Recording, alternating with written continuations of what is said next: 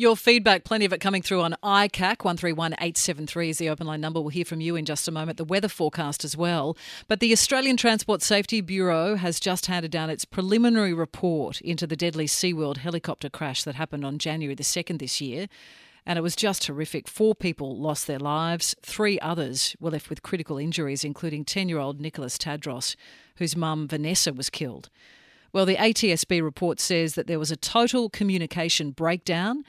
And our 9 News Queensland reporter Peter Fegan was at the press conference. He's on the line for us now. Peter, what has the ATSB found here? Have they landed the finger of blame at anyone in particular?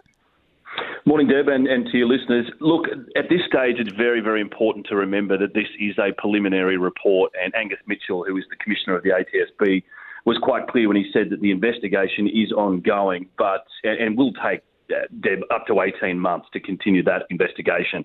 But like you said, there is a communication breakdown, and that's what's been reported this morning. So just for your listeners, I'll just go through it as quickly as I can. I think we've all seen the vision. There was a helicopter taking off and a helicopter trying to land. The helicopter taking off was helicopter XKQ, and that was the one that being flown by Ashley Jenkinson, who sadly lost his life, and Michael James, the other pilot, was in XH9. And this is a direct quote here. It says the pilot of XH9 recalled that their assessment was that XKQ, the one taking off, would pass behind them, but they did not recall the pilot of XKQ making a standard taxiing call. At this stage, though, Angus Mitchell was very clear this morning that they haven't heard it yet, but they are still trying to see if they can find that taxi call. That is the main part of their investigation at the moment. There's also another very interesting part here, Deb, and it's about the transponder system. So at SeaWorld, where you're taking off over the Broadwater there, it's not considered controlled airspace. You're not close enough to the Coolangatta Airport for it to pop up on your radar. It's not a necessity. But there is a very interesting part here, and it says the pilot of XH9 reported that the transponder, he'd selected his code, obviously, that XH9 was not actually transmitting its secondary transponder. So that means that even if he was in controlled airspace, he wouldn't have been picked up. And now why this is relevant is because the question was asked to the Commissioner today, is it better to have those second responders on? It's not a requirement. No, you're not in controlled airspace. And the response was, yes, it's always better to have them. And the reason being that if maybe Coolangatta had spotted both these aircraft, they may have been able to help in some way.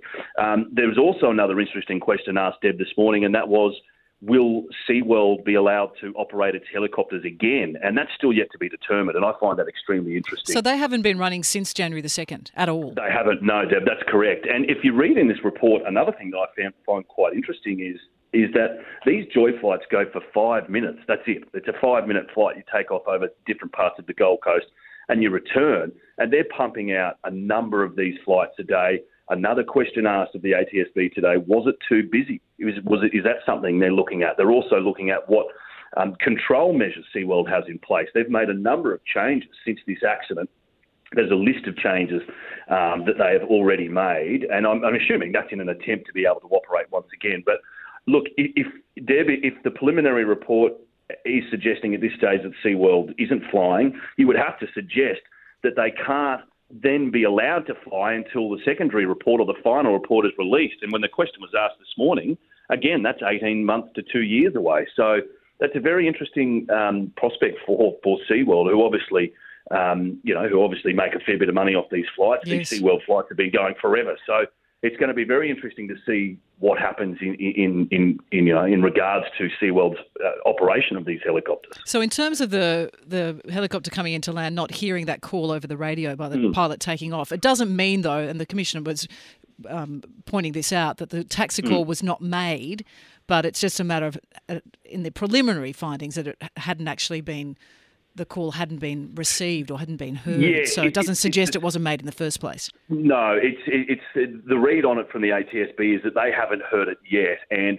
there are a couple of contributing factors. Here on the Gold Coast, as everybody knows, this northern end of the Gold Coast, Surfers Paradise towards Southport, there's high-rises everywhere. And what Angus Mitchell was saying, the Commissioner of the ATSB was saying today, is that when those radio calls go out, they can bounce off these high-rises and make it very difficult for these helicopter pilots to communicate with each other, and that's another thing they're looking at as well. So, yes, you're spot on, Deb. They're not suggesting at this stage it was never made. They just haven't heard it. And what they're desperately trying to do now is ascertain whether it was made and try and find that call. But another thing that they talked about today is that they are spoiled, you could say, in regards to this investigation, because generally when there is an aviation accident, it's generally out in the bush or it's someone flying by themselves. In this case, being that there are so many people with phone vision, there is so much CCTV, there was people filming from inside the aircraft. Yeah, they've got it from every angle. It spoils them, yeah. and I think that and that's what they were saying will make this investigation a little easier. They've also said, and they were very clear when they said this, that the victims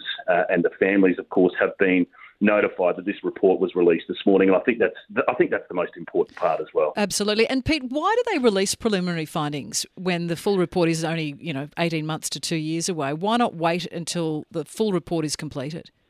When I asked that question this morning, it was it never really got a straight answer on it. It was more that I guess it is a little bit of closure for the victims, without saying that directly. That's what he said. It was that the information was clear already. This is not something that's not a standard procedure, is the response as well. And, it was a question asked, but it was difficult to try and get the straight answer on as to why they did it. But, it was alluded to the fact that, it does give some type of sense of closure for these victims as well. And it also, for the people that witnessed it, a sense of what went wrong, because this was obviously a vision that was seen across the world. Yeah, tragic in the extreme. So many families affected, not just the 4 people, the families of those who were killed. Peter, thank you so much. Anytime, Deb. Appreciate it. Peter Fegan, 9 News Queensland. And as he said, that final report from the Transport Safety Bureau will be released in 18 months to 2 years.